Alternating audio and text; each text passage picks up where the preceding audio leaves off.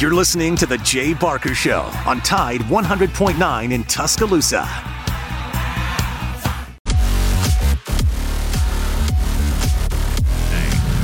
We are just about, 50 hours away from the SEC championship game between the Georgia Bulldogs and the Alabama Crimson Tide. We have lots to talk about with lots of different guests, but we're going to lead the show with a story I read back on maybe even Sunday evening. But it was very cool. It was on AL.com. Credit to them.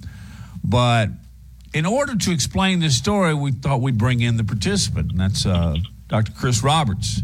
And he is a journalism professor, a colleague of Lars Anderson. Hello from Matt and hello from Lars. How are you, Chris? I am doing just fine today, guys. Good to be back. Yeah, great to have you on, Chris. Why don't you just describe to us sort of what happened and how how AL.com got wind of the story? Well, I'm watching the game like everybody else in Tuscaloosa, and I had a package to be picked up to be delivered by a UPS guy, and he has got 100.9 blaring as he finds the package as I'm out in the yard, and it's the 4th and 1 play at the 10-yard line, about 2-3 minutes left in the game. And I invite him in because, that's what you do. And, of course, he comes in and he sits and watches a pretty amazing game. And the motor was running the whole time. And when it was done, my wife hugged him as everybody else was high-fiving around, and he went on back to work. I just took a picture because, how often do you have UPS guys in your house after amazing victories like that? And hashtagged it Roll Tide, and somehow it got picked up by the Twitter algorithm. And within a couple of hours, an hour later, I get a phone call from Ben saying, this thing has got legs. You want to talk about it? So within 3 hours, the man had a story online. Then I get calls from Bleacher Report asking permission to run it, and ESPN, and several others. And somehow my 15 minutes of internet fame started. And now I think might end with this call.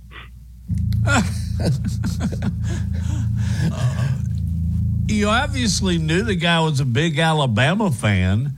I got to ask, unfortunately, I guess I think negative sometimes. Did he get any trouble with UPS? He was only there a couple of minutes, right? I have no idea if he got in trouble with UPS. I went down to the store, to the main office in Tuscaloosa, and gave him a business card, hoping that he might track me down. I've not heard anything.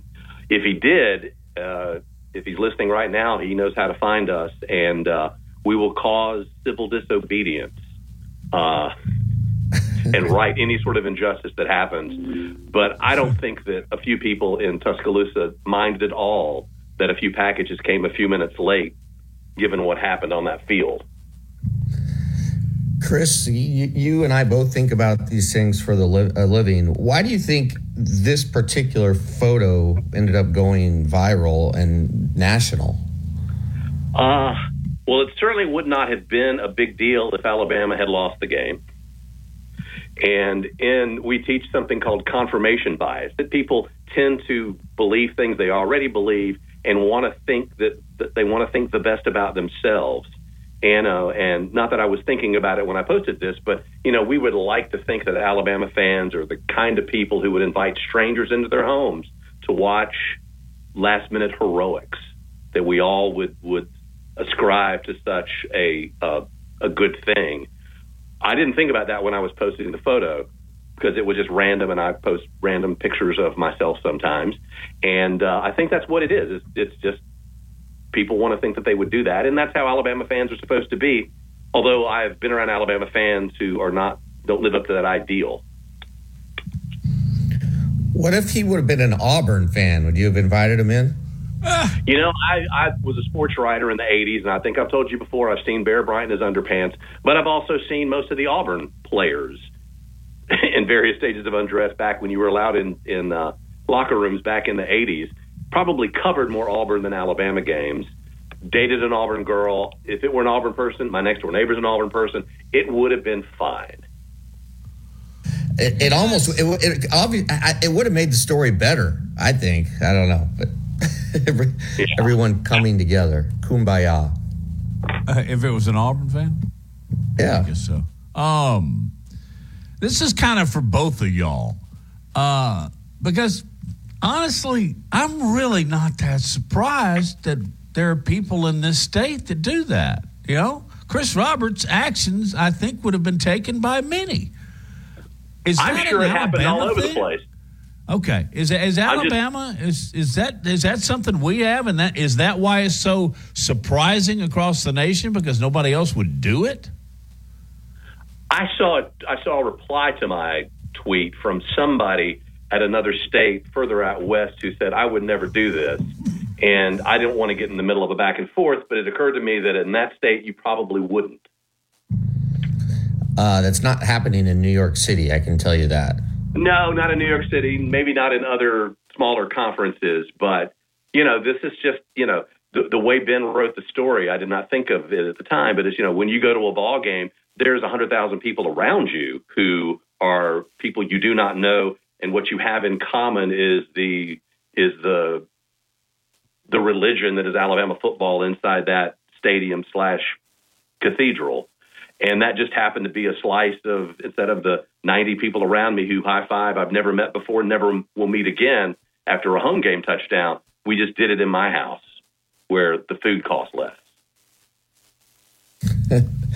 Was there any hesitation at all when you knew the guy was there? Just come on in. That's exactly what it was. Yeah. Yep.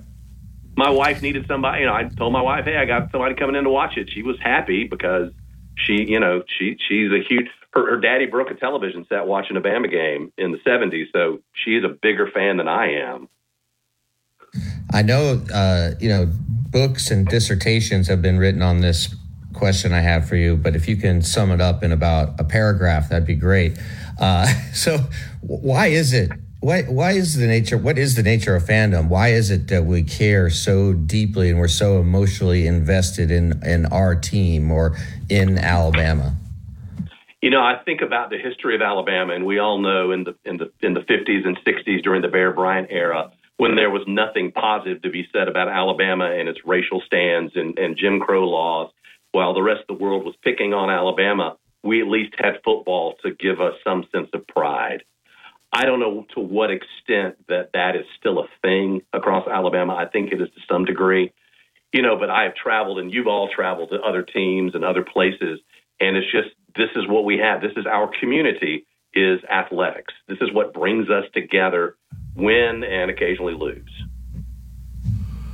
Well, we need to get this guy back to your house on Saturday. I know. Can we openly extend an invitation on your behalf here, Chris? Please do. I hope he's listening. I know we had it on 100.9 when we were when the thing happened. So if he's listening, he knows who he is and can find me. That would be bring great. a friend. It'd be a nice way to wrap a bow on this story. Absolutely.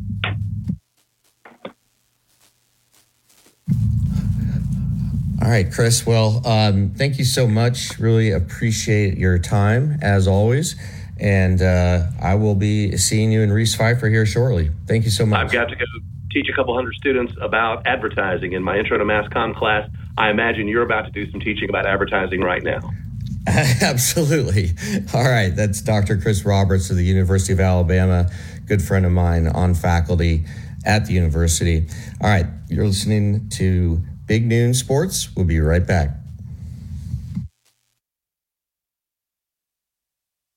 Tide 100.9 Tuscaloosa weather. Increasingly cloudy this afternoon. The high today 61. Cloudy tonight. Rain moving in. The low 47. Tomorrow and Saturday, cloudy with occasional rain both days. Maybe a few thunderstorms as well.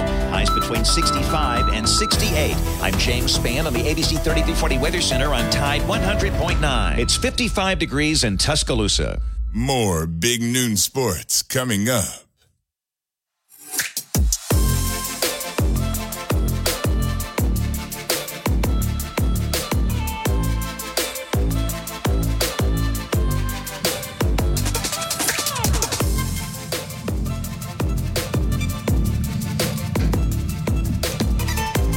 All right, welcome back into Big Noon Sports. That was Chris Roberts, and a really fun story just about inviting the UPS man in to watch the end of the epic Alabama-Auburn game on Saturday. I think... We got Matt joining us on the phone now. Okay, yep. Sorry, we're having some technical issues. Matt, just what was your reaction to that story with Chris? Well, when I read it, and I think it was Sunday because it didn't take long at all for this to go viral. And then again, I go back to what Chris was talking about. It didn't surprise me. It just sounds like something an Alabama or an Auburn fan would do, or a UAB fan, or anybody from Alabama, or maybe even the South. So I wasn't surprised with the story. What really surprised me is that we knew the guy. You know, I mean, he walked around in the halls there at Reese Pfeiffer. We've talked to him many times, on and off the air. I think, and that didn't surprise me that he did it. It just surprised me that we knew him. But I think most Alabama and Auburn and all fans in the South would do something like that, particularly in Alabama, because this game is so special to everybody inside the border. Yeah.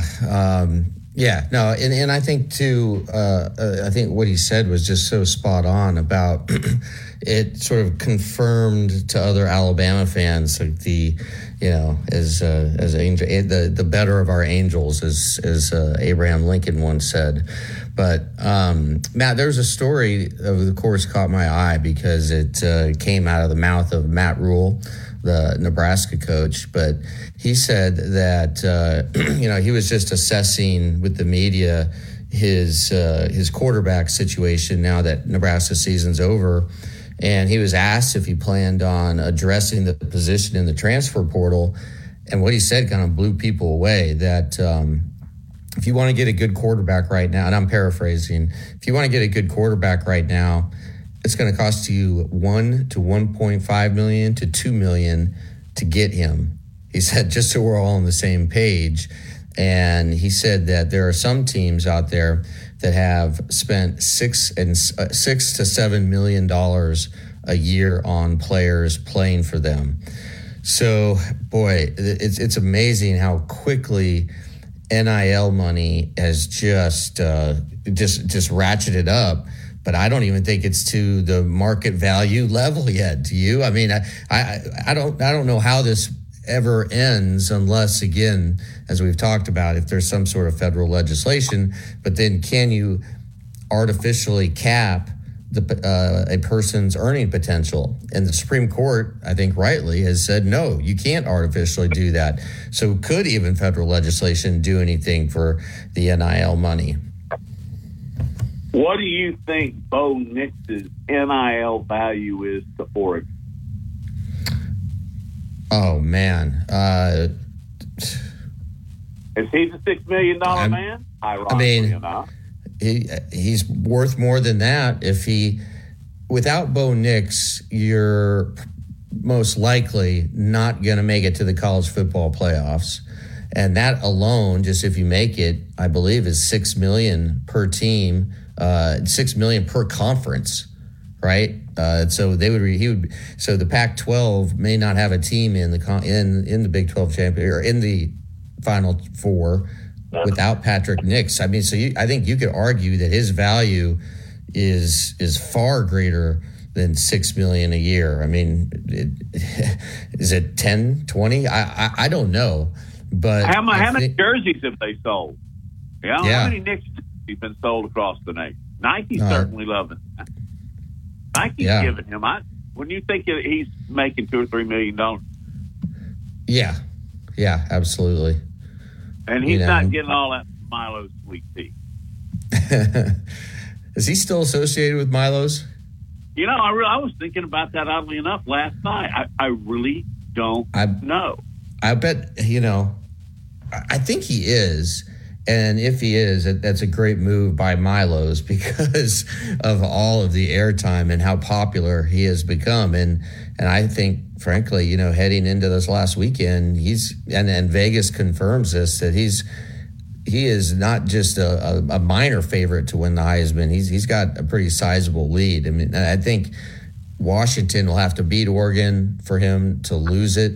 I think he'll have to play bad, and Penix is going to have to play a really strong game. And if that happens, then it could go back to Penix. But I don't know. I mean, do you agree with that assessment that it's really Bo Nix's trophy to lose at this point? I really do, unless Penix just has an outstanding day and they win that game. I think that's the only way. Speaking of which, and man, this conversation, I've had to make notes because of the different directions we can go from there. But speaking of Heisman Trophy and all, I heard this just a little while ago, and I'll admit I was listening to a competition. It was Jock. But they were talking about this story about what LSU has done, and you may not have heard this. I had not heard it until 30 minutes ago. Jaden Daniels and LSU's PR posted on social media stats, and it had Jaden Daniels stats versus top 50 defenses. Then below it, it had Bo Nix's stats versus top 50 defenses. Well, and then they did the same with Michael Penix. Well, they hadn't played but a couple of top 50 defenses. Jaden Daniels has. And the stats are pretty much in LSU's favor. First of all, will that help him? Is it bad? Is it a bad image for LSU to post something like that where they're giving numbers on him and the competitor? Yeah, I mean, it's fair, but there's a lot of ways you can manipulate statistics. And also, does it really matter that Jaden Daniels has 881 more yards than Bo Nix this year? I don't know. How do you feel about it? At first it really kind of rubbed me the wrong way. It's fair and accurate, but is it right? I just don't know if it's right or not. I'm starting to lean back. Well, if it's a fact, it's a fact, it's a fact. But, sometimes things can be true and accurate. You really don't want to post it out there, mainly because you want to promote your guys but not demote the other two. And I think that when you first look at it, that's what it appeared. But then I started thinking on it more and more and more. I mean, good grief. Bo Nix in Oregon didn't put up any other players, but, I mean, look at the Times Square billboard. Look at the ads I was talking about last week on CBS on their website, how many banner ads and tower ads they have. So I don't know, Lars. It's like a lot of things. I guess I get a little wishy-washy about it or ride the fence on it. So much has changed, literally in the last 2 years, Lars. So much has changed that I think what I consider right and wrong, honestly, Lars, it's kind of moved a little bit. Yeah. That's also, what is the Heisman Trophy worth to the school of the player? Right? Like, what is the, just in terms of the equivalent of how much money? I think what I've read in the past, going back to RG3 when he won the Heisman, it was worth the equivalent of $14 million for the school just in terms of media mentions that month that RG3 won the Heisman. And that's the kind of publicity you can't buy unless you want to spend $14 million. And then all told, Baylor estimated that his Heisman Trophy was worth $250 million in extra donations, increased ticket sales, licensing fees, sponsorship deals, even higher corn dog sales. So that was crazy. That is what that they put the value of the Heisman on. So roughly $265 million, and this was years ago.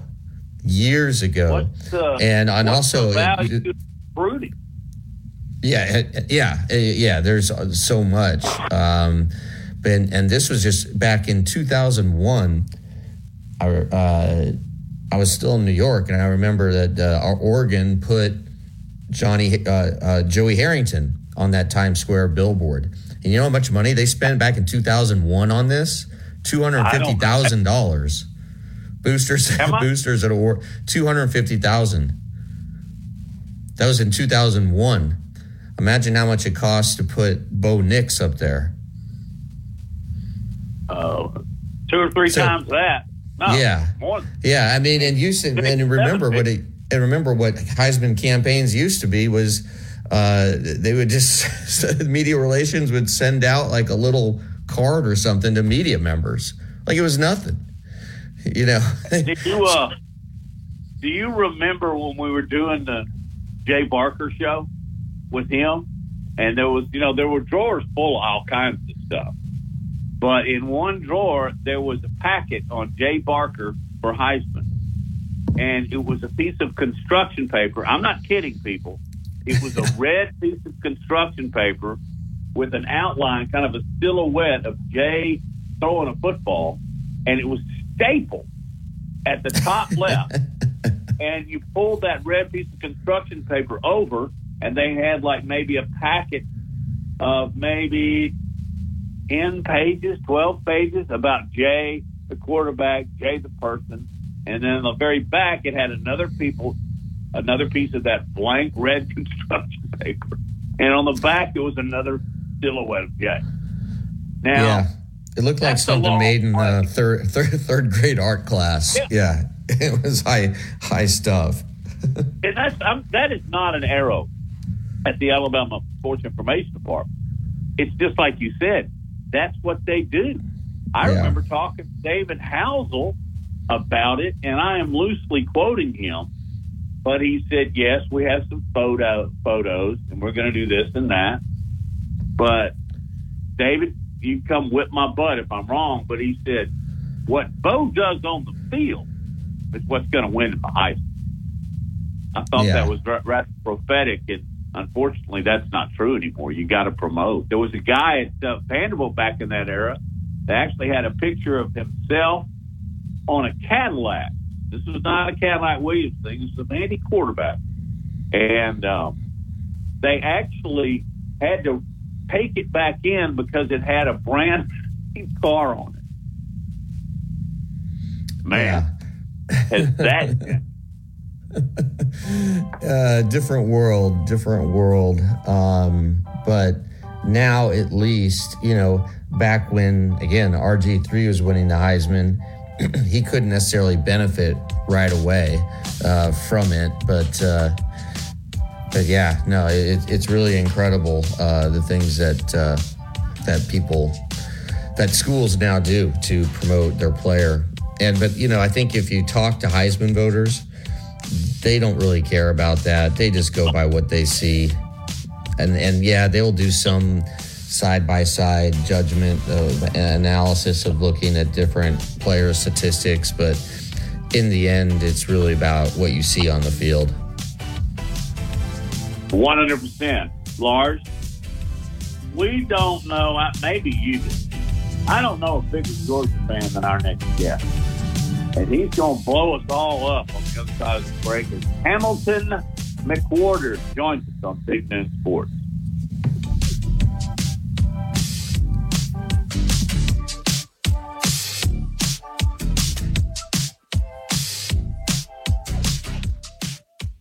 This is the Big Noon Sports Network.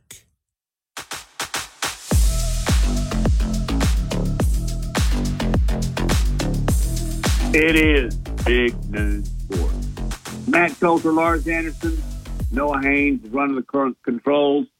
And we're joined by, Hamp McWhorter, who has been a co-host on my shows for, 15, 20 years or something like that.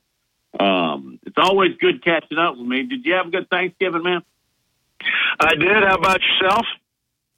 It's absolutely fabulous. Actually, I spent Thanksgiving with Lars Anderson because my family ended up with COVID issues. So you know, when Lars and I get together, fun is going to be had by all. So, what do you remember of Thanksgiving? Before we get into Georgia, I want to know what, when, where, how, all of everything. Where were you when you saw 4th and 31, the Alabama-Auburn game?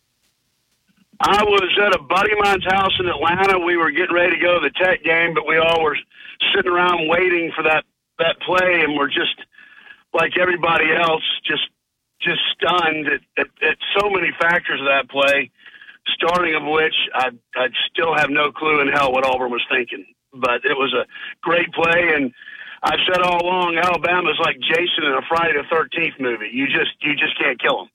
I mean, it's amazing what they can do. Yeah. Just your reaction to the throw. I mean, just the athleticism of just Jalen on that play as well as Bonds. I mean, it's amazing. It really was, but you know, it goes back to you can't give somebody that talented 38 seconds to throw the ball. I mean, you know, rush him from his right hand, make him run left. I mean, you know, I was just absolutely baffled why they've got a spy. I mean, if Jalen Milroe can drop back and run from the 40-yard line to the goal line before anybody can tackle him, then hats off to him. I just don't think that's possible. But, you know, the next game I coach will be my first one, so I don't know what my opinion really matters. Do you think the way that ended, does it give Alabama more confidence that it was a mistake-prone game? Will it affect going into Georgia?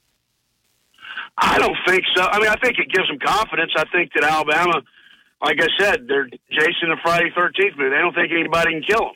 And I think it helps. I remember 2 years ago when they played just a horrendous Auburn team and should have gotten beat and came back and played their best game of the year the next week against Georgia in the SEC championship game. You know, so I think it helps them. I think they feel like they can make whatever play necessary to win the game after a game like that. How could you not? What can you tell us about what you've seen just in the development of Carson Beck over the last 6-7 weeks or so? Well, you know, you can tell he's somebody that's been in the program for a while, gotten a lot of reps in practice, and Mike Bobo's done a great job with him. I mean, I think that he's surrounded by a lot of talent.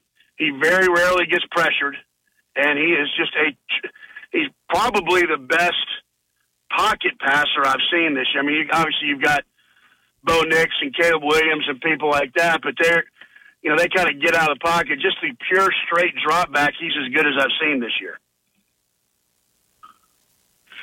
All right, what was the best shot? I don't know if have we seen Georgia 100% flawless? Probably Ole Miss, maybe. You know, the problem right now for Georgia is they're banged up a little, and mainly at linebacker. You know, you got an All-American linebacker that's out who would be an ideal person, and Dumas Johnson to go to tackle Milroe, but because he's been out, they've got, you know, some freshmen that played a lot the last 4 weeks, 3-4 weeks. So they've got experience. I think Bowers will be back. You know, the simple point is the game's not played on paper, but, I mean, you look at it, and Georgia's better in every area just about than Alabama, except for sacking the quarterback. But that means nothing because Georgia's better in every area 2 years ago and got their hat handed to them. So you just don't know. But I think if Georgia plays a clean game, they ought to be okay. I'm not near scared of, and I'll probably eat these words, scared of Milroe as I was Bryce Young. And I'm not near scared of these receivers as I was, you know, the ones that Alabama's had in the past. But again, I've gotten bitten before, and I probably will again. Yeah, we've been discussing that this week of who do you take at the quarterback position just based on how they're playing right now. Do you go with the classic drop back guy at Georgia, or do you go with Jalen Milroe and just the absolute magic he's created? But let me ask you just real quick. If you're Kevin Steele, how would you advise him to play the Georgia offense? Just stay who you are and not do anything too exotic. Do you want to put I'll just ask you, who would you put on Bowers, right? If you are going to be playing in a man situation, I think if I was Steele, I'd maybe start with Downs, and then if that doesn't work, switch over to Malachi Moore. But just your thoughts on all of that. I mean, I agree. I think Alabama's secondary is so strong. I mean, I lock up man and I send pressure, and hope you can hold up. The issue to me for Alabama is, in watching them, and take this with a grain of salt. When I say they're not as strong in certain areas, it means they're still better than most everybody else, but just in comparison to the rest of the defense, I think right up the middle is where they're weakest. And I think Georgia's going to try and run the ball, but in play action, and they're going to try and get Bowers, but you're going to go 2 tight ends, 1 back, and at some point, those middle linebackers are going to have to cover somebody, and I think that's where I would try to exploit Alabama if I were Georgia. Is see who's covering Bowers. I mean, Alabama's safeties are really good, but I mean, arguably when healthy, Bowers might be the best player in the country. So, and I figure Georgia will get away. But if I'm Steele, I count on my 2 corners who are outstanding and my 2 safeties are outstanding, and I put them out there and ask them to go win battles, and we're going to put pressure on them because just like last Saturday, if you let quarterbacks this day and age sit back there all day, they're going to find somebody open. Lars and I both agree on what you just said. Brock Bowers is the best college football player. But oddly enough, he won't win the Heisman. He wouldn't have won it, by the way, had he stayed healthy. And he won't be the first pick. It's odd how that worked out. Just you, from your Georgia standpoint, what makes him special? Well, I think it's what makes all the great ones special. It's unbelievable talent and unbelievable work ethic. And when you combine those 2 things, it's just impossible to stop somebody. I mean, when the most talented people work the hardest, I mean, that's what it boils down to. Obviously, a great character kid, because there were people telling him that when he got the tightrope surgery, you just sit out the rest of the year. I mean, you're going to be a top 10 pick. Well, I risk it, and he was irritated by that. And he's been that way since he got there. I mean, the kid's from Napa, California, and he's recruiting. He's sending videos to the Georgia staff of him running hills. That before he gets to campus. I mean, just one of those unique individuals, like I said, that happens to be extremely talented and have a better work ethic than everybody, and that's just a difficult combination to stop. If you were the OC at Alabama, knowing what you know about Georgia, paying very close attention to Georgia this year, as always, if you're the OC at Alabama, how would you attack the Georgia defense? The quarterback run would be a lot of it. I think Georgia's going to send pressure the whole time. I mean, that's Ben Kirby's MO, most of it. One of the linebackers are coming. As Georgia, the thing that Alabama I don't think does well is their screen game, just because I think their offensive linemen are so big and talented, but they don't move extremely well. But if I'm Georgia, I'm trying to get to Melrose, get it out of his hand, make him make quick decisions. If I'm Alabama, it's RPOs, it's quarterback run, design runs, it's let Milroe go make plays. The quarterback run game is always something that defenses have a very tough time accounting for. And when you're as big and strong and fast as he is, that's where I go with it. Hey, can you hang through a break? We're getting the tip of the Georgia iceberg here. Do you mind doing that, Hamp? Can you hang till 1 o'clock? Because this is great stuff. Yeah, I've got so much to do, Matt, but for you, I'll hang on. I can't tell when you're being sarcastic or not. And I've known you a long time. I would love to. All right, thank you. Hamp McWhorter is our guest on Big Noon Sports. We'll take a break, pay a few bills, and come back and continue breaking down Alabama, Georgia, Saturday afternoon, 3 o'clock from Atlanta.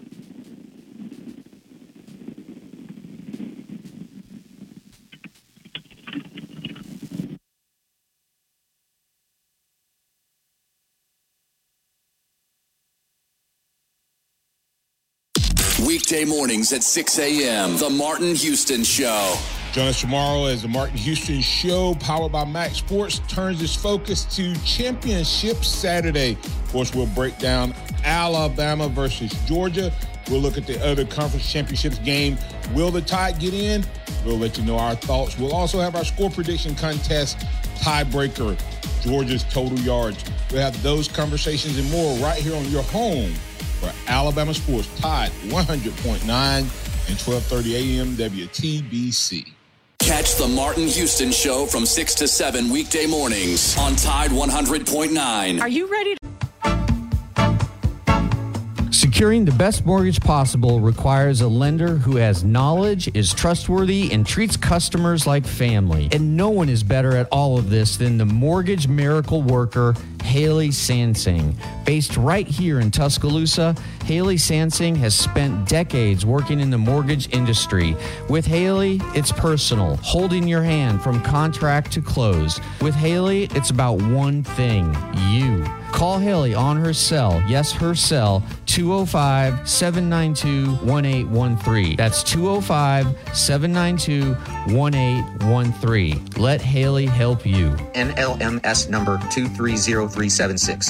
Tide 100.9 Tuscaloosa weather. Increasingly cloudy this afternoon. The high today 61. Cloudy tonight. Rain moving in. The low 47. Tomorrow and Saturday, cloudy with occasional rain both days. Maybe a few thunderstorms as well. Highs between 65 and 68. I'm James Spann on the ABC 3340 Weather Center on Tide 100.9. It's 55 degrees in Tuscaloosa.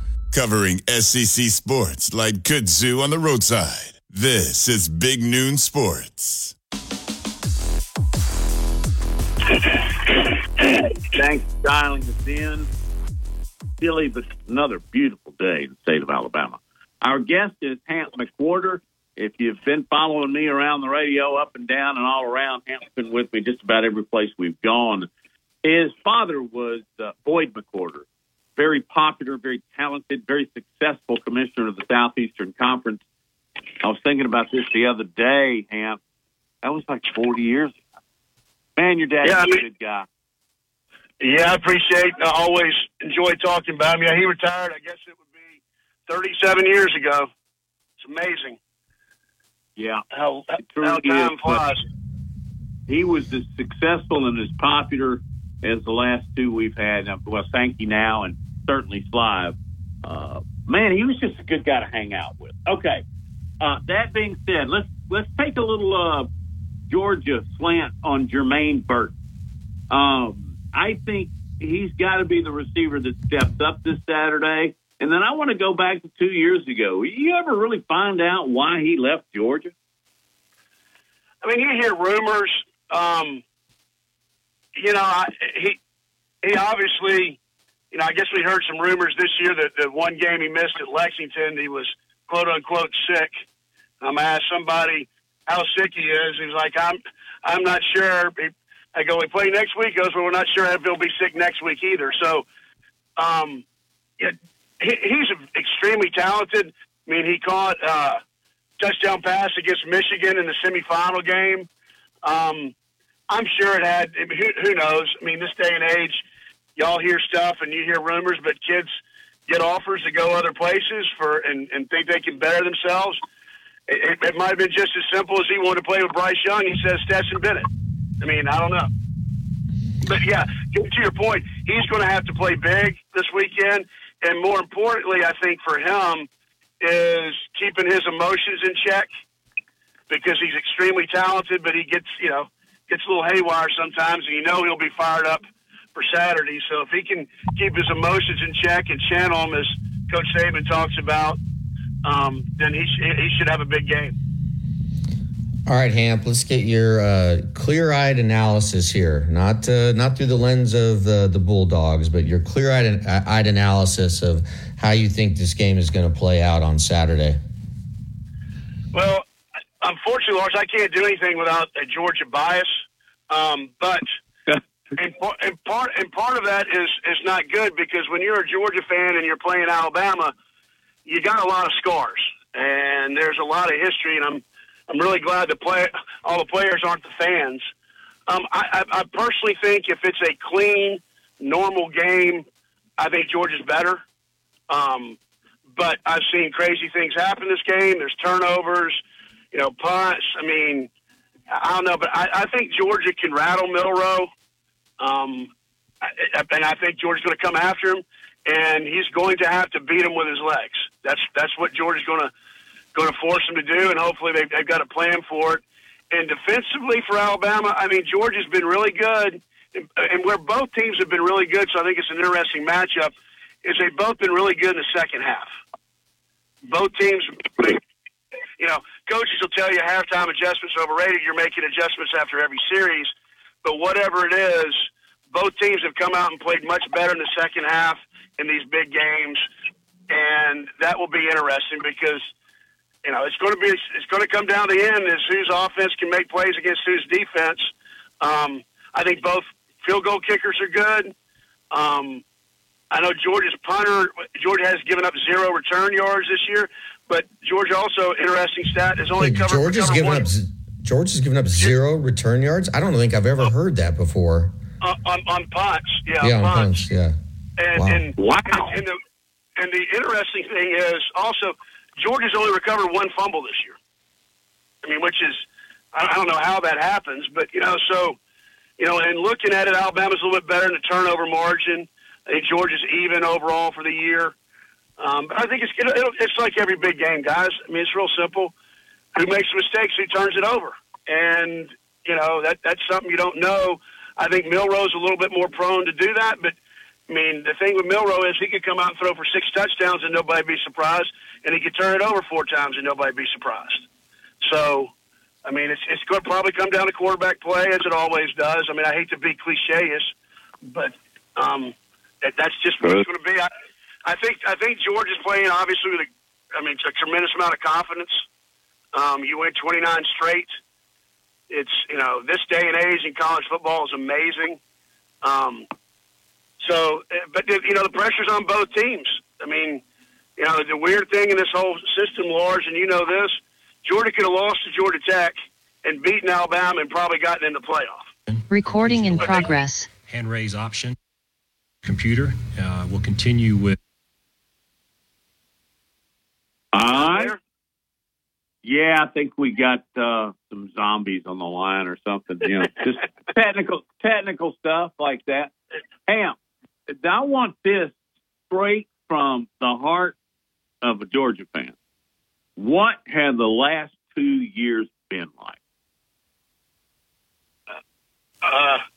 Magical. They've been stunning. I mean, none of my friends, my age, can believe it. I mean, it's just, even in our wildest dreams, we never thought of this. I mean, to win 29 in a row, 27 straight SEC games, 45 out of 46 games. I mean, it's the greatest run in the history of the SEC, and for it to be Georgia is just, it's amazing. But I'll also say this, most all of my friends, I mean, yes, we would love a three-peat, but I think people would be happier beating Alabama, to be honest with you. I think there's that monkey on your back a little bit, and if you win this, not that Alabama's going anywhere, but it's not, what did Winston Churchill say? It's not the end. It's not even the beginning of the end, but it is perhaps the end of the beginning. And I think that's where Georgia, is compared to Alabama if they can win this game.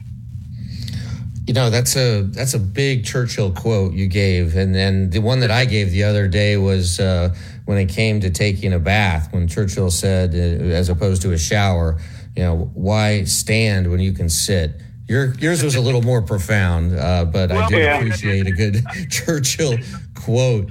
How important is this game to Kirby Smart? I mean, his legacy is already secure, and at Georgia for winning these back-to-back titles. Is he already eyeing what's in the distance here of all those titles that Nick Saban has racked up? I mean, I can't imagine that he's not. I think every coach is driven. I mean, they'll never admit it, but I mean, they like to be the best and want to beat the best and want to accomplish more than anybody else. I mean, it's not a career-defining game in terms, like I said, he's already won back-to-back national championships, but I think that I do think it's important from the standpoint of, the king is dead, long live the king type of thing. I think that's important. Now, of course, Georgia could win and then go to get drubbed by Alabama and Tuscaloosa next year. Or vice versa. So, they're going to be playing a lot more in coming up years, but obviously Nick is probably closer to the end than the beginning, and hopefully as a Georgia fan, Kirby's got at least 10, 15 more years there.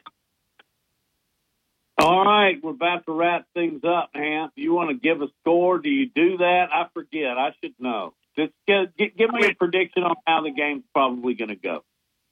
Well, there's my head and my heart.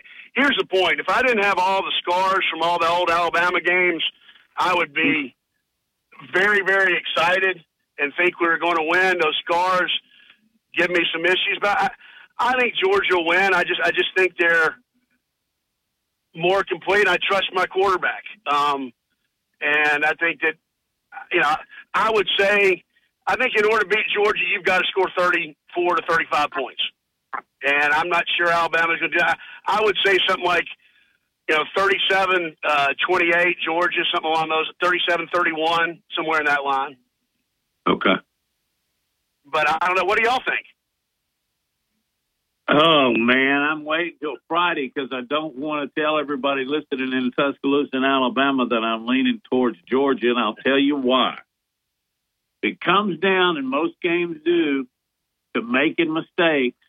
Georgia doesn't make many, Alabama does, and they proved it again in the Alabama-Auburn game, They should have pretty much dominated that game, but they kept shooting themselves in the foot and making mistakes and penalties and touchdowns called back. I hadn't finalized it, but I'm pretty close. And, man, do you know how much it hurts me to say that? To you, of all people. I know. Well, hey, let's talk next week afterwards, one way or the other, and we'll have fun with it. Absolutely. Hey, have a good stay and have a good time in Atlanta. All right. Y'all have a good one. Thanks for having me on. You bet. None like really good person, as well as what a great breakdown, too. That's Hamp McWhorter. Coming up, we're going to try and dial in the news conference that's taking place in Atlanta for the Georgia game. We're trying to see if we can find Nick Saban. We'll do that after this break at the top of the hour on Big Noon Sports. To get him involved in the offense for having the 2 100-plus yard games. Yeah, well, he's been a big part of the offense all year long, and he's played well all year long. I think, you say a guy gets involved, but you're really reading a play based on the coverage, and sometimes one guy gets the opportunity to make a big play, and sometimes it's somebody else. But when he's had his opportunities, he's certainly taken advantage of them, and, we're happy to see that. And I think that, he's an outstanding player, and we want him to go in and stay focused on what he needs to do his job well in this game. And he's been a great contributor to our offense, and he can make explosive plays, and hopefully we'll get some opportunities for him to do that in this game. Next will be Oscar Clerigo of Claro Sports. Thanks so much. Hello from Mexico, Coach. It's a great pleasure to see you again. The question is simple. What is the most important thing in this week? The mental stuff or the physical stuff for your players? And could you say some words to all the Mexican fans, the Crimson Tide Mexican fans? Thanks so much. Gracias, Coach. Yeah, well, we thank everybody who supports Crimson Tide in Mexico and any place else in the country or the world for that matter. So we appreciate your support. But I think both things are really, really important. I think at this time of the year, players get a little tired, they get a little banged up, they get a little hurt up. So the psychological part of being able to grind through that and have the mental toughness to stay focused and on the things that you need to do to play well, create the right habits in practice, prepare for the game like you need to is a challenge. But I think it's very, very important. And I think it's very important to take care of yourself physically, not only on the field, but getting the right kind of rest, eating right, hydrating correctly. All those things, contribute to how you can sustain performance in a game. Next will be Mike Griffith of AJC Dog Nation. Coach, you were kind of on the front end of this portal, transfer, NIL a few years ago at spring meetings when you told us that this was the world we might be getting into. How challenging is it to manage the portal, NIL, recruiting, and roster management while you're preparing for a championship game? Is this model sustainable? Yeah, well, I don't know if it's sustainable or not. But look, I've always been in favor of the players having a better quality of life and sharing in some of the benefits. I think that, if we could create competitive balance, so it's the same, pretty much for everybody, so that one school can't choose to invest more than another and create a competitive imbalance. I think that's the major concern that I have. And I do think it's a tough management. We've been trying to focus on the game here, so we're going to look to manage all those things, when this game is over. But it's not easy. It's not easy to do. There's a lot of balls in the air, and I'm sure players are thinking about a lot of things right now too. So probably tough for them to manage. A reminder for questions, please utilize the hand raise function, and we'll continue now with Steve Moulton of ESPN 1400.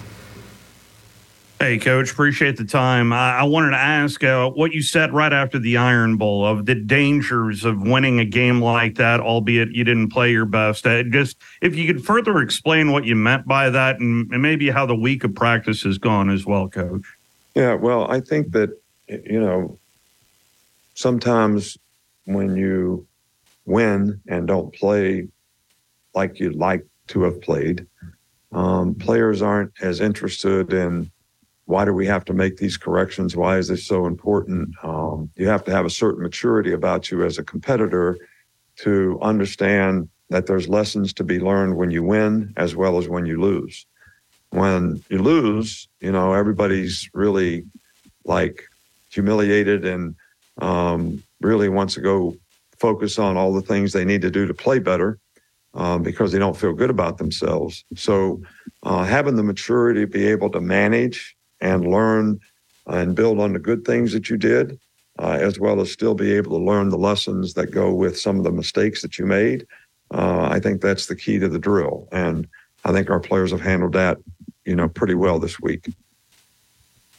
We've got time for additional questions. If you have a question for Coach Saban, please use the hand raise function, and we'll continue with Corey LeBounty of WNSP Radio. Coach, you've been very vocal this season about the support that the fans have given you and the positive energy that they've given your players throughout the contest. What message do you have for your fans that will be attending the championship game on Saturday? I don't think it changes much. As many fans as we can get there and as much enthusiasm as they can create to try to help us sustain energy, throughout the game is certainly much appreciated.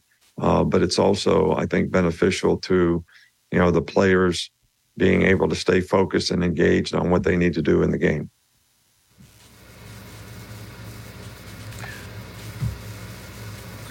We have a follow-up from Mike Griffith of AJC Dog Nation.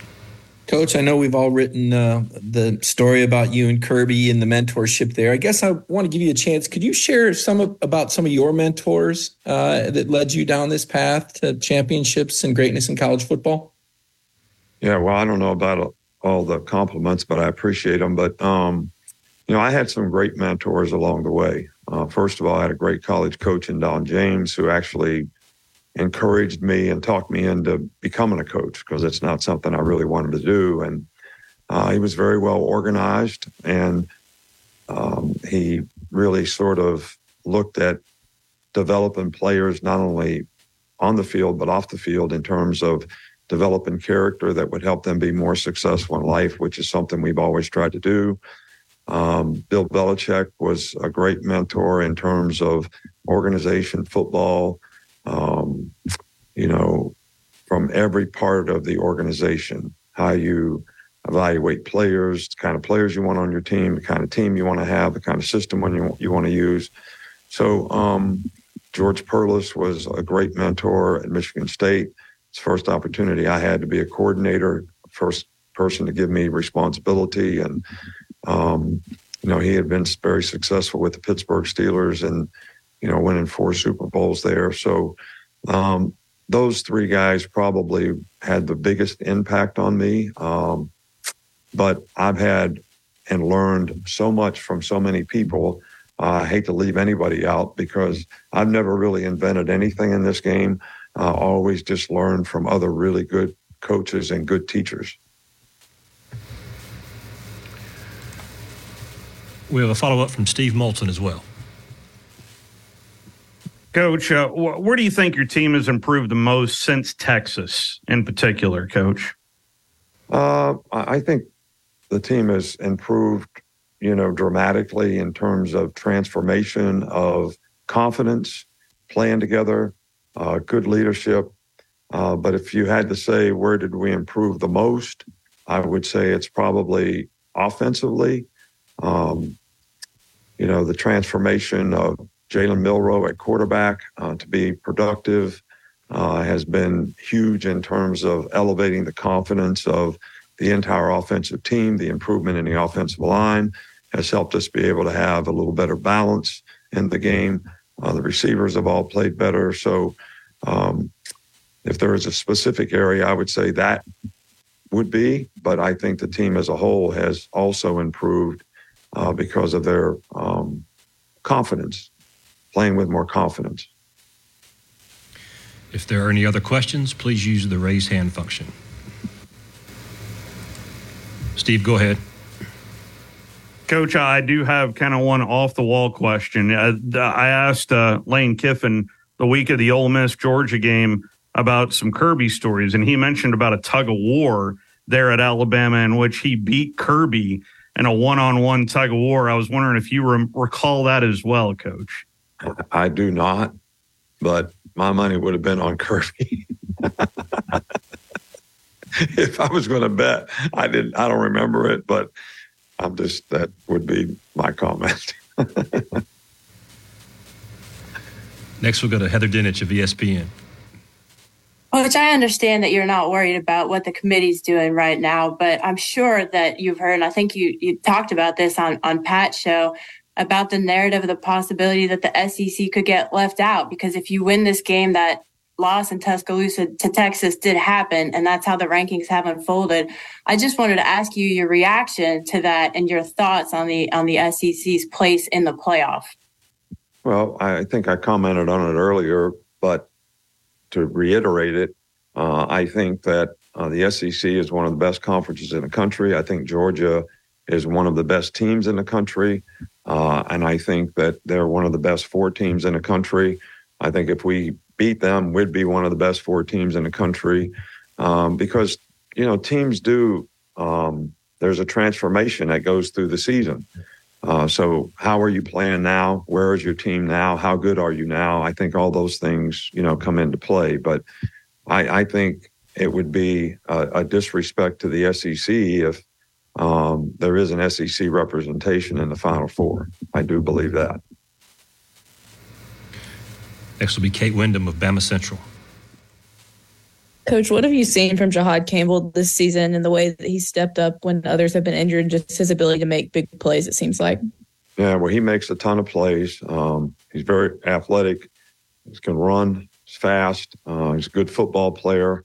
It's a new position for him, so he's made consistent improvement throughout the season, understanding what he needs to do at his position to execute, his role in that particular call. So, but his production and performance has been really, really good for us. And we certainly needed him because we've had a lot of injuries at that position throughout the season. We have an additional question from Corey LeBounty of WNSP Radio. Coach Deontay Lawson being that alpha dog on your defense, talk about what he means to your defense this season and his growth and development as a player this year. Yeah, he's played extremely well for us. He's played well all year long. But I think the one thing that he does is, he is kind of the leader. He is very smart. He's very intelligent.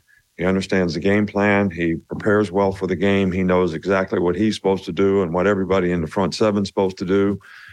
So I think when he's out there, everybody's more comfortable, everybody's more confident because he's a signal caller, and he's very confident in making the right calls and getting everybody playing together in the front seven, which is really important. If there are any final questions for Coach Saban, please use the raise hand function.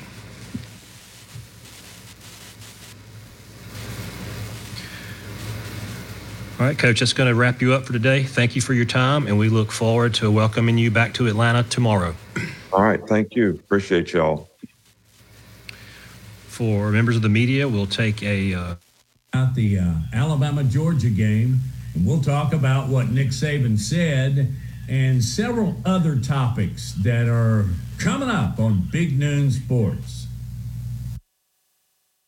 From the Fox Sports Studios in Los Angeles, here's Kevin Wire. We have some developing news in the NFL. WFAA TV in Dallas, the first to report that Bills linebacker Von Miller faces an arrest on allegations of domestic violence and that police are trying to get him to turn himself in. Police have confirmed that an arrest warrant is out for a charge of assaulting a pregnant person. In other NFL news, J.J. Watt out with a report saying that Cardinals tight end Zach Ertz has requested and been granted a release from the team. So right now he's subject to waivers, but he doesn't intend to sign with a contender in hopes of getting his second Super Bowl ring. And in the college ranks, we have some big news as ESPN reporting that Indiana is finalizing a deal to make James Madison head coach Curt Cignetti, the Hoosiers' next head coach. Cignetti led JMU to an 11-1 record this season. And after missing practice on Wednesday due to a calf injury, Texans wide receiver Tank Dell was spotted participating in practice today. The Alabama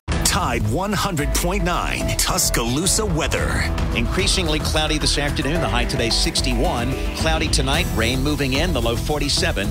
Tomorrow and Saturday, cloudy with occasional rain both days. Maybe a few thunderstorms as well. Highs between 65 and 68. I'm James Spann on the ABC 3340 Weather Center on Tide 100.9. It's 56 degrees in Tuscaloosa. From T-Town to the Plains, this is Alabama's most in-depth analysis on the SEC.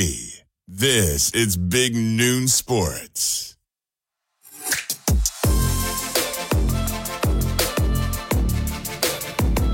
It is indeed. And man, Lars, we just bolted out of the gate with Chris Roberts telling about friending a UPS driver, and then Ham McWhorter was outstanding. And then we had Nick Saban on. Do you have any immediate thoughts on what Nick Saban said? I would say my biggest take is about Jace McClellan. It doesn't sound like he's going to play. It doesn't. How big a blow do you, if he can't go, how big a blow do you think that is? I think Roydell is capable, and I think Alabama is fortunate that this year they have been moving Jam Miller along very well, and he has responded to the point that, what do they call him, the push-tush on the quarterback sneaks. And this may be the opportunity for Justice Haynes to go back to Georgia and show everybody what he's got. But, yeah, it hurts because he has that breakaway burst. What do you think?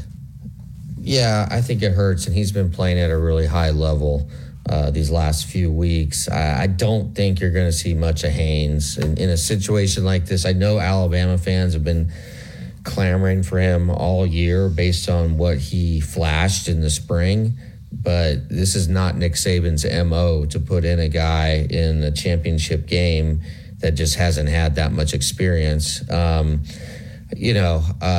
terms of how we see this game unfolding, I think Hamp hit it on the head, and it's quite obvious. I think whichever quarterback plays better, that team's going to win. Their team is going to win. And I'm not sure that, Hamp was very high on Georgia, but given the context of and his affiliation with Georgia, you'd expect that. I don't know if you can look at this and go do a position by position analysis and say that Georgia is better at basically every slot. I don't know.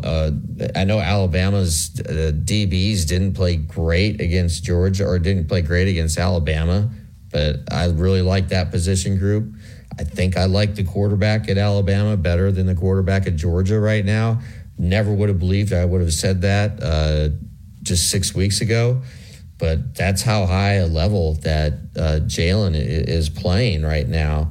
And he just presents so much. To say that he's a run-pass threat is almost an understatement. I mean, he runs with violence, that one hit when he went head-to-head with that Auburn DB, and that Auburn DB was, a little worse for the wear after that. I was like, wow. I mean, and they both put a big lick on each other, and only one of them got up clean.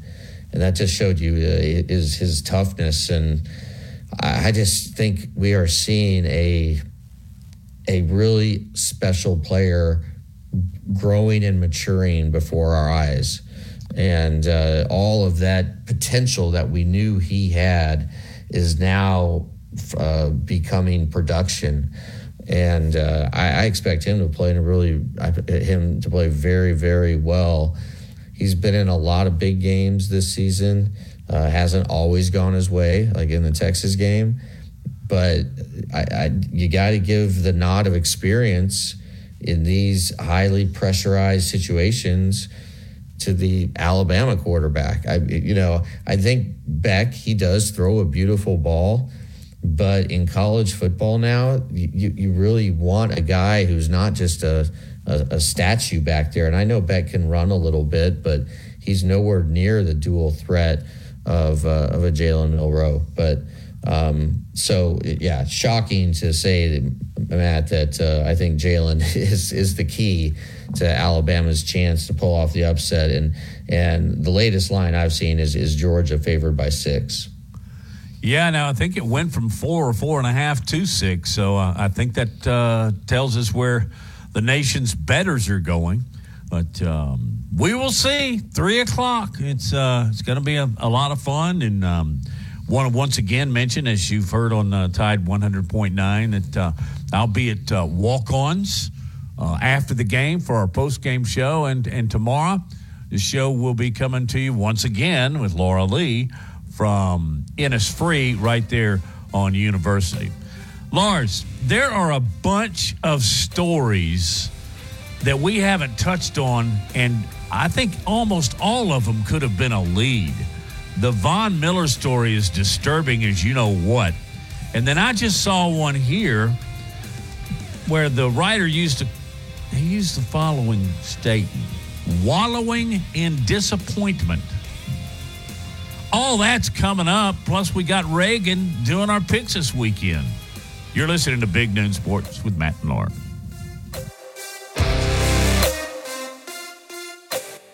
Thompson is known as the Bama Broker. She's a Tuscaloosa native, an Alabama graduate, and the only realtor in town with Wall Street experience. A skilled negotiator, Laura Lee knows how to buy low and sell high. And the Bama Broker isn't just going to show you houses. No, Laura Lee is going to educate you on the market, guide you to homes that fit your budget, and teach you how to sell your home for its maximum profit. Throughout the entire process, the Bama Broker will equip you with the tools you need to both buy a home and build financial wealth through home ownership. Trust me, the Bama Broker, who's as roll tide as houndstooth, will get you across the goal line. That's Laura Lee Thompson, the Bama Broker with Advantage Realty Group. You can reach her at 205-790-7229. Again, that's 205-790-7229. And you can also email her at lauralee@thebamabroker.com. That's lauralee@thebamabroker.com.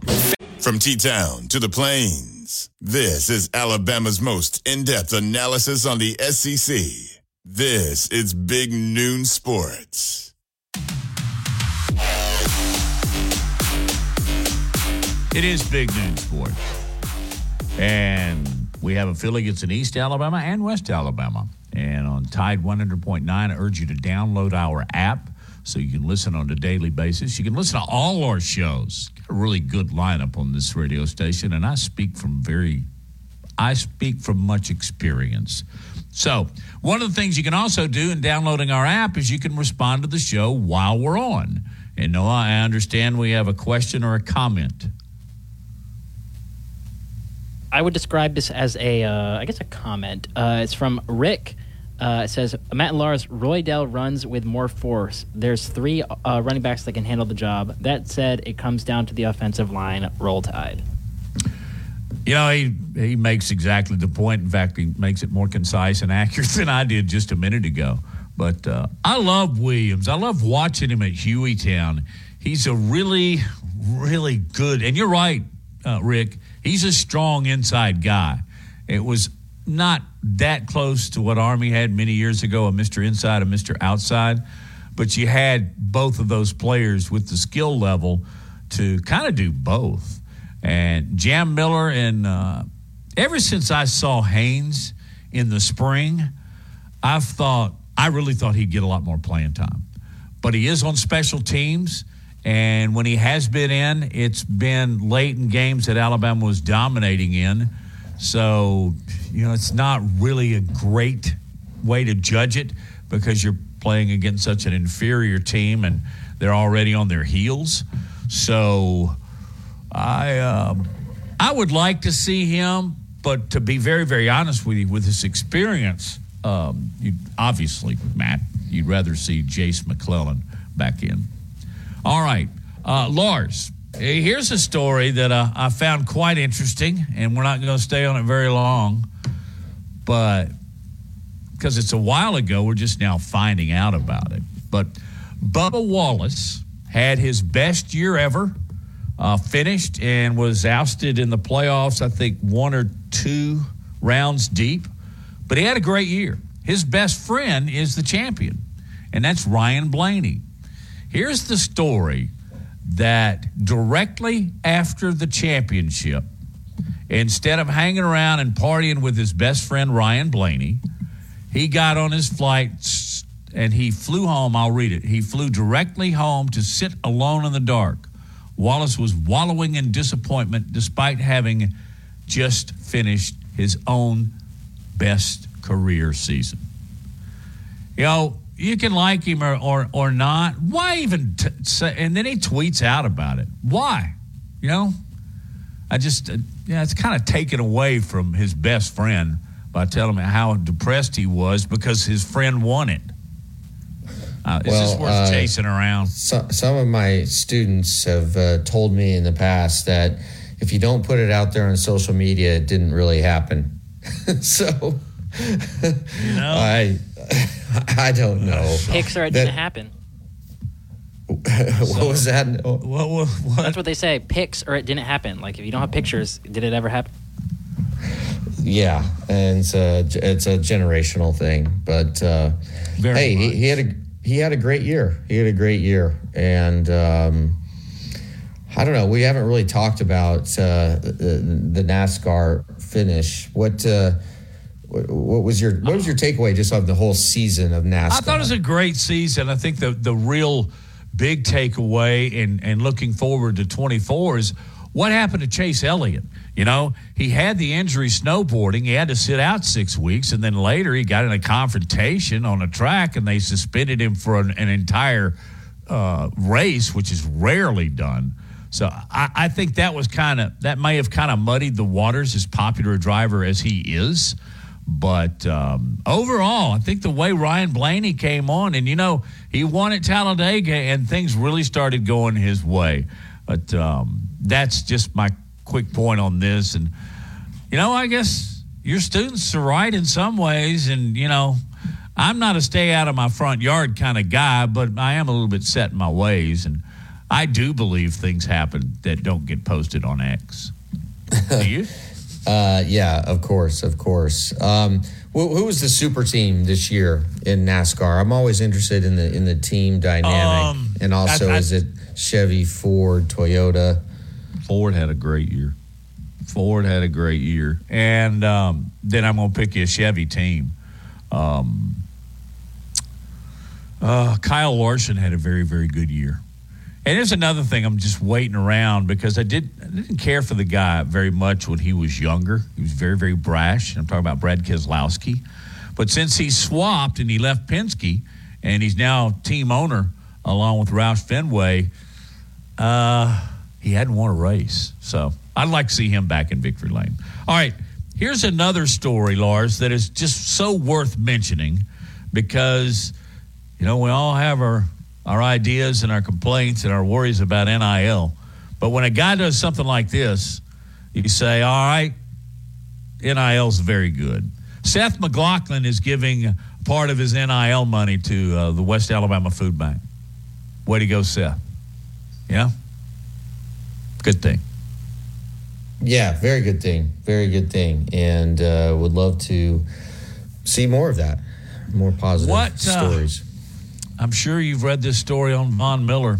You want to chase this one around? This is disturbing. Von Miller with the Bills, who just signed a 6-year, $120 million contract. He is in Dallas, reportedly, this week because the Bills are off. And police are searching for him to bring him in and question him on a domestic violence charge of some sort where he allegedly struck a woman, a pregnant woman. So now the police have, issued, issue a warrant for the guy. They're trying to bring him in or at least get him to tell his side of the story. But right now, that's just a bad, ugly look for a former MVP of the Super Bowl.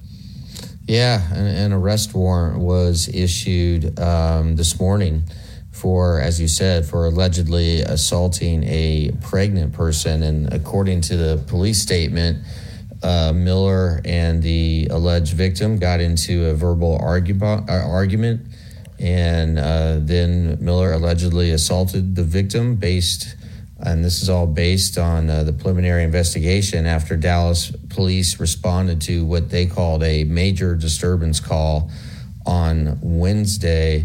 And Miller left the scene before police arrived, and the alleged victim was treated for minor injuries and was not taken to an area hospital. But the police said that they've been in contact with the club, and they are awaiting to hear from Von Miller and his herd of attorneys that I'm sure he already has hired. So we'll see how this plays out, but it is definitely a disturbing allegation, to put it mildly. No question about that. And this is really a topic for a segment, but we're running a little short on time. I want to throw it out there. Players are entering the transfer portal, right? They can officially do so on Monday. Is that correct, Lars? I think I got that right.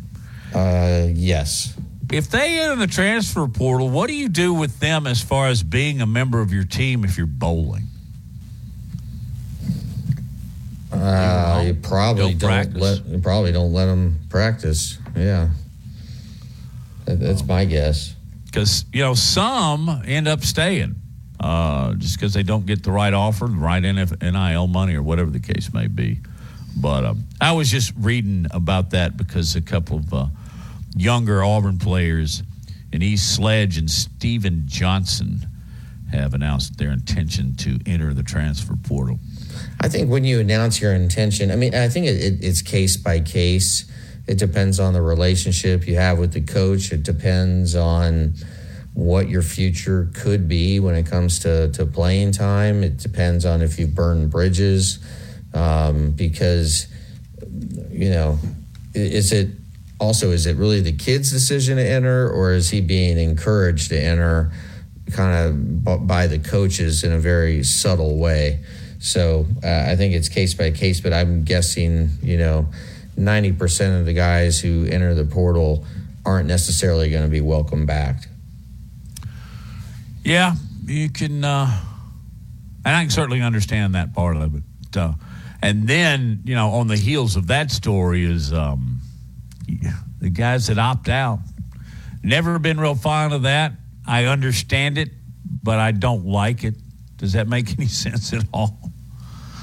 I just think if you're on that team and you played 12 games, you ought to play one more for your team. What's your view on that? What, if you can come back and play? I'm sorry. If a guy opts out, I don't like it, but I understand why they don't. Oh, I totally understand it. And it was, I believe it was Christian McCaffrey was the first one to do it. If you're not playing for a national championship, then I totally understand it. And you go back to Jake Butts, who really terrific tight end for Michigan, ends up playing in the Orange Bowl, not for the national championship. He was projected to be a late first-round pick and ends up shredding his knee in the Orange Bowl. It is never the same player. I think got picked maybe the 4th round and just lasted a year or two in the league.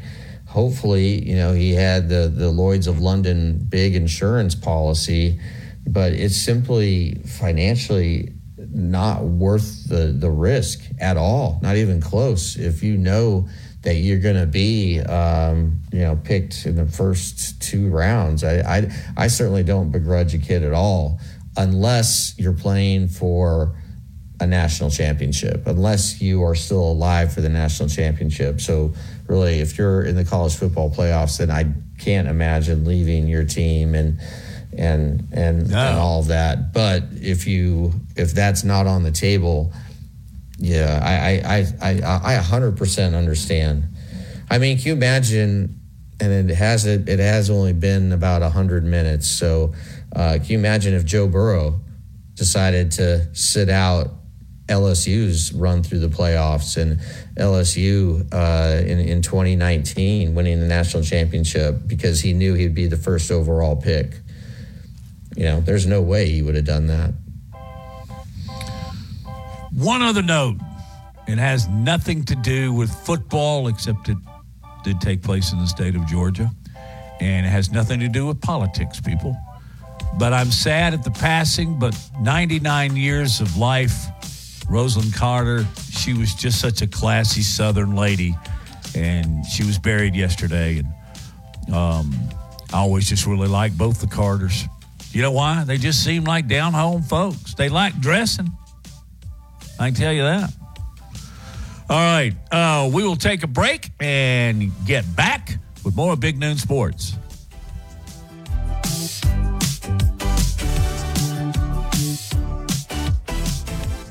Did you know?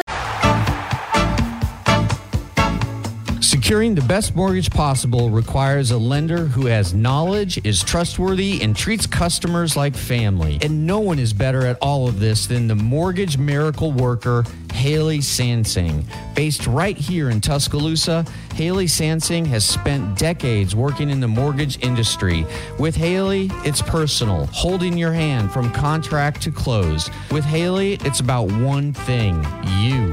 Call Haley on her cell, yes, her cell, 205-792-1813. That's 205-792-1813. Let Haley help you. NLMS number 230376. Famed Elvis tribute artist. Or Big Noon Sports coming up.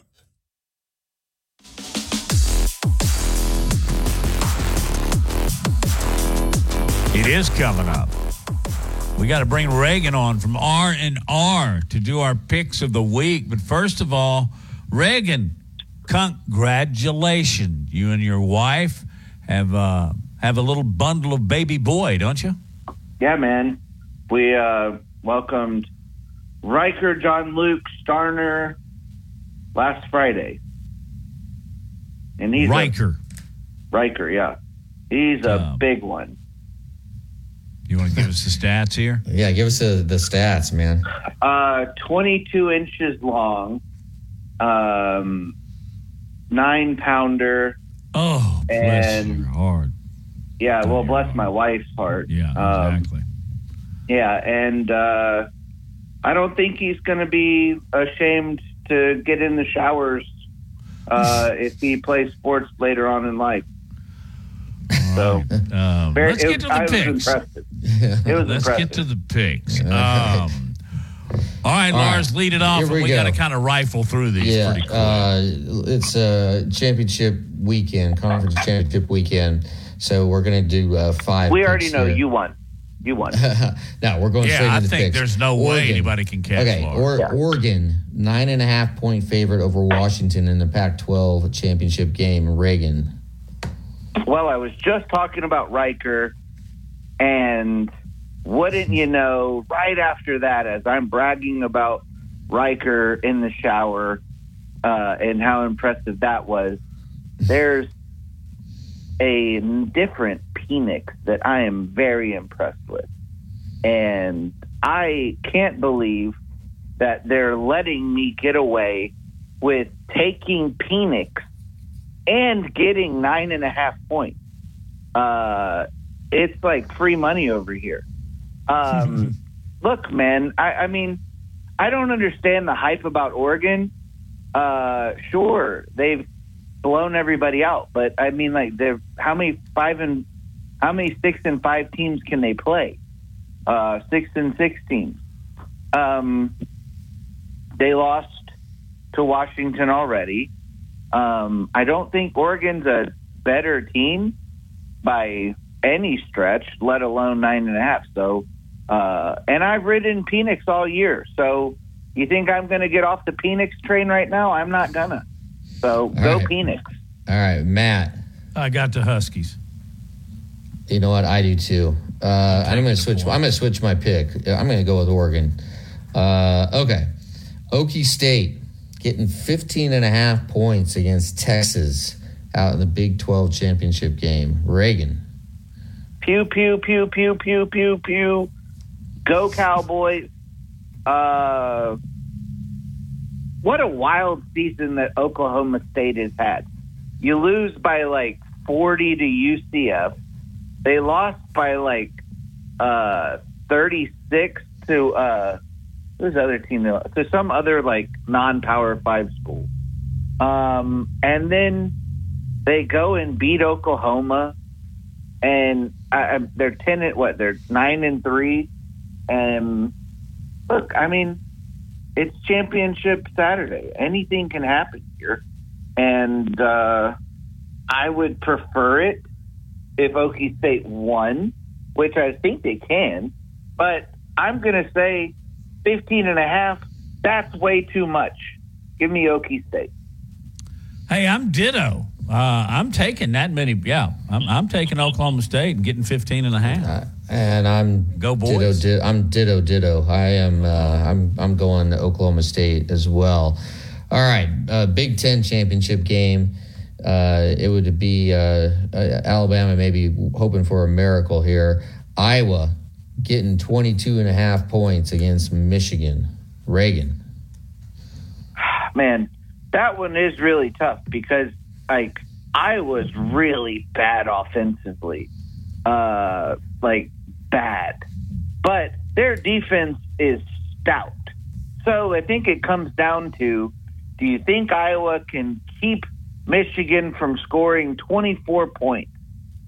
And I'm not entirely sure, but 22.5 in a champion. This is what's crazy, right? We're talking about these teams being in the playoff over Alabama, and they're, let me check the notes, 9.5 point favorites, 15.5 point favorites, 22.5 point favorites in their conference championship game. But somehow they deserve to get in over Alabama. I don't understand how that makes sense, but to somebody it apparently does. Long story short, I'll take Iowa.